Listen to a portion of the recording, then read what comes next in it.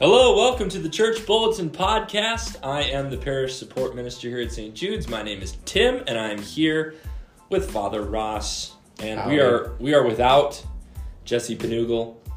He is in Canada, and that's all we're gonna say. So, yeah, yeah.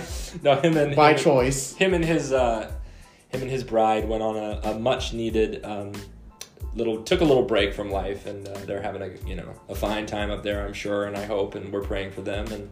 But today we're here, just the two of us, and we're hanging out in the studio. We're excited about this. We're not using the new equipment yet, but we're in the studio. We're in the studio. So if you come to St. Jude's, in the back we have two rooms. One was a sacristy, or is kind of a Sunday sacristy. The other was the cry room.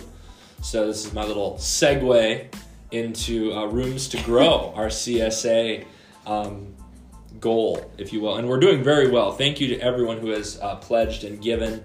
But I think we've crossed the line into the money that pays for these rooms. So we're really excited about it. I think we talked about it last week, but what are we doing in these rooms again? Right, absolutely. We have so much going on. This room that we're in, like I said, the studio, we have our table. We're still waiting for some table legs. We have most of our audio equipment, waiting for some new cables and tables, we need all that. And then our new microphones will be here probably this week. You'll be able to hear us so clearly. It'll be amazing, Be like in the room with us. Yes. So good. 3D. And now you can see into the room too. So before the glass was what do you call it? Fogged, or how do you call it? Whatever. So now, now you can see us. You can wave to our sound technicians during Mass, kids. It'll be great. All of that stuff. And then I'm really excited. Actually, I will never probably utilize this other room, in the back, the former cry room, but we're doing away with that, and it's the Guadalupe room now. If you're looking at the altar, the back right room, and that's going to become a preparation room for brides getting ready for their wedding. And I was thinking about this. I've seen churches all over the world. I have never seen like a room literally dedicated to that. Like there's always a room where it's like, this is where they get ready. Yeah. Like one of my favorite churches in the world is the cathedral in St. Paul, Minnesota. It's absolutely beautiful. And they do have like a preparation room, but it's used for other things. So it's like a glorified closet, and different things. So like I was thinking about it, I'm like, this is really kind of unique. So I'm really excited about it. Yeah, it's great. I mean, so many of the women in the parish were asking for a dedicated space, not only to support the women that are coming here to get married, because it's nice, for girls to have that, but also I know some of our parishioners would like to breastfeed or take care of a child, and the bathroom's too small, and they don't want to tie it up. So it's just a nice feminine space that's really dedicated to the women in the parish. And speaking of that, today is International Women's Day. So I guess, we get to shout out to all of our woman listeners. Female parishioners and listeners. And who's going to use the Guadalupe room, maybe. So yeah, speaking of Sarah, literally she kind of holds this place together. She's fantastic. She has a couple of things asked us to put in the bulletin this week. Over at Sacred Heart, our friends over there are having their 70th annual. Really? Right. That's a lot of spaghetti dinners. They've been going there for all 70 years. That's amazing. But I thought I started to read it and I thought, oh no, this has to be a typo. But 70th annual. Spaghetti. And I mean, look at the bargain, Tim. I mean, you get the full dinner, salad, bread, butter, and a dessert. Okay. Yes, for $15. I'm excited about this. So go check that out. Also, we talked about this last time, but the college care package donations. If that's something that you're interested in, it's super helpful because one of the time that we lose people the most, or I should say, when a Catholic, often will leave the churches during college. Right. And we can do everything under the sun to catechize and evangelize youth and everything, but there are so many options for people when they get to college of things to believe and look at. And sometimes I think when you're in college, I remember there were some days it was just like, you know what, I don't really care about my faith, but I am hungry. Mm-hmm. And to receive a package with a snack, with different things saying that we care is... It always leaves a note, and there's a lot. Yeah, there's a lot to it. So. It's really quite intricate, and it's fantastic. So feel free if you feel like donating to that. That would be great. Yeah. Also, that whole page is all about food and fellowship and sharing. And talk about the desserts. I was just about to do that. So desserts for the Emmaus Soup Kitchen every month. It wasn't in the bulletin last month, and I'm sorry for that. Every Wednesday. Like in the middle of the month, so this one is Wednesday, March 15th, we provide the desserts for the Emmaus Soup Kitchen. And it's very important to do this sort of thing. I mean, to take care of those who are struggling and to offer, it may not be the main meal, but I mean, it's a beautiful thing when someone can have something sweet, something good for dessert. It just shows going above and beyond and taking care of Jesus in that way. In that form is a beautiful thing. So please bring your desserts. You can leave them by the Mary statue in the church. You can also bring them into the office. Whatever works. What's nice is, this is such a great way to give back. But, after Lent, people could donate them probably to the office too. But I think we're trying not to eat cakes, brownies, cookies, or donuts. Especially once Jesse and Sarah are in the office too. There's, sometimes it's real easy just to indulge. So. Oh, absolutely. It can be very fun. Something else that's been kind of fun I've noticed too is I was having a conversation with a couple of people, and it's really starting to set in the fact that Lent U is what we're doing as a parish during Lent, running, right? But it's many different things that you can or you do or you don't participate in. So like I think what people just to explain, if there's anyone out there like the people that I was just talking to on the phone the other day, if you're sitting there and you see something in Lent U that you really like, do that. If you see something in Lent U that you're not really interested in, you don't have to. It's just the concept. Like a university, you have options. Right, many different courses, classes. Exactly. You can get involved with our socials. Mm-hmm. That's why we're trying to, it's broad. This poor person was overwhelmed because they thought the whole parish was supposed to do everything. Yeah. And no. So if that wasn't... Even the devotional and showing it for Mass, it's all part of our university, part of our campus-wide commitment. So this morning, you said something really interesting. We have a Bible study on Wednesday mornings now after the fellowship, after Mass at 9 a.m., going through the book of Job. 9 to 9:30, half an hour. And you said something interesting about using wisdom. There's so many options, there's so many different things, but the gift of wisdom offers us understanding. So ask the Holy Spirit, look at these different Lent U opportunities, and if there's something that speaks to you, let the Holy Spirit lead you in that. All we're trying to do is give the opportunity for you to grow closer to Jesus during Lent. So please don't be overwhelmed by Lent U. Be excited about Lent U. Yeah. So there's that. And the thing is, we're going to be done at the end of Lent. When Easter comes, we are done with this program. We move into, our Easter celebrations. But this helps us identify if you're interested in different things.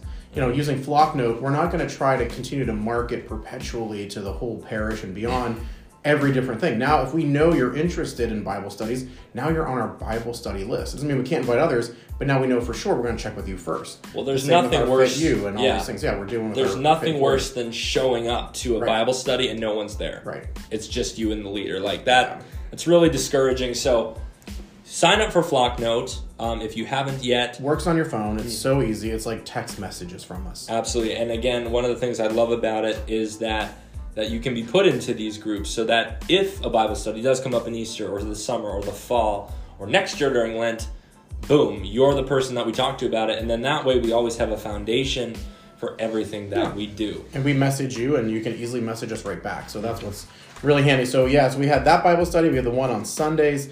Both, I think, are non-committal in a sense. You show up if you want to show up. We're going to do the Wednesday one. That's with Barb Hauk and I. We just decided to do a little bit of Job. And I think we had about a dozen people stay this morning. It was nice. 30 minutes of Job, though, is a lot of Job.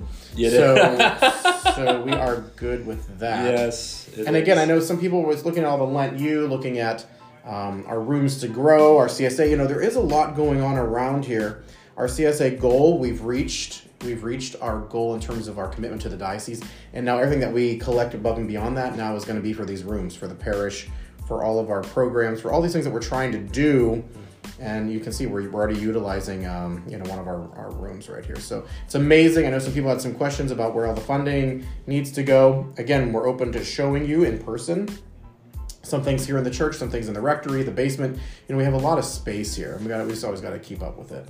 Yeah, don't hesitate to call and ask. We can walk you through it, like over the phone too. But feel free. Give me a call or us a call at the parish, and we'll walk you around. It literally, to walk through all these places probably takes about 10 minutes. Yeah. It's not a super long thing. So, and yes, this month, Pope Francis's intentions for victims of abuse, and we're praying for them. We're putting this intention into the petitions a lot, and it's a hard thing to think about, but it's a hard thing to go through. So we just, if that's something that you have gone through or need any help with in any way, shape, or form, there's a lot of information from the diocese as to how you can do that. The Catholic Church as a whole is here for you.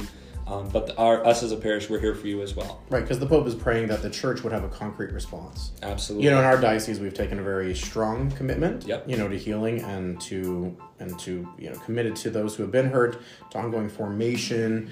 For being very diligent about clearances, all those things. Absolutely. And again, we have kind of our large monthly Child Protection, Creating a Safe Environment pledge in there.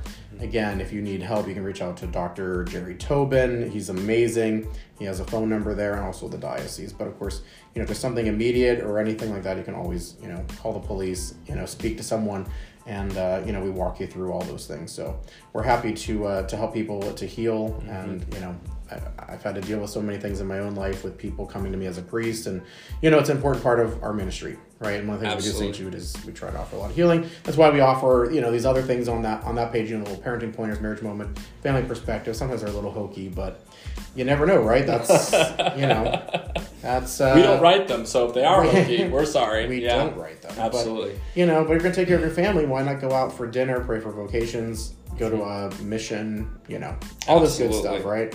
The women's conference is on March 25th. So again, happy International Women's Day. What a great way to celebrate International Women's Day than to sign up for the 138 Women's Conference on the 25th of March. You can see the flyer in the bulletin.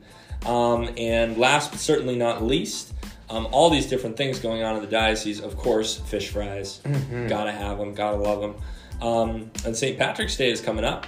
Excited about that. Patron feast of the diet, yeah. Absolutely. And I'm if I were to go into my ancestral heritage, if I rounded up, I would be Irish. So that's kind of fun. So I'm excited about that. St. Patrick wasn't Irish, though. I know it wasn't. He was English, Italian. Something like that. Whatever. He was on the Roman side of the wall. Yeah.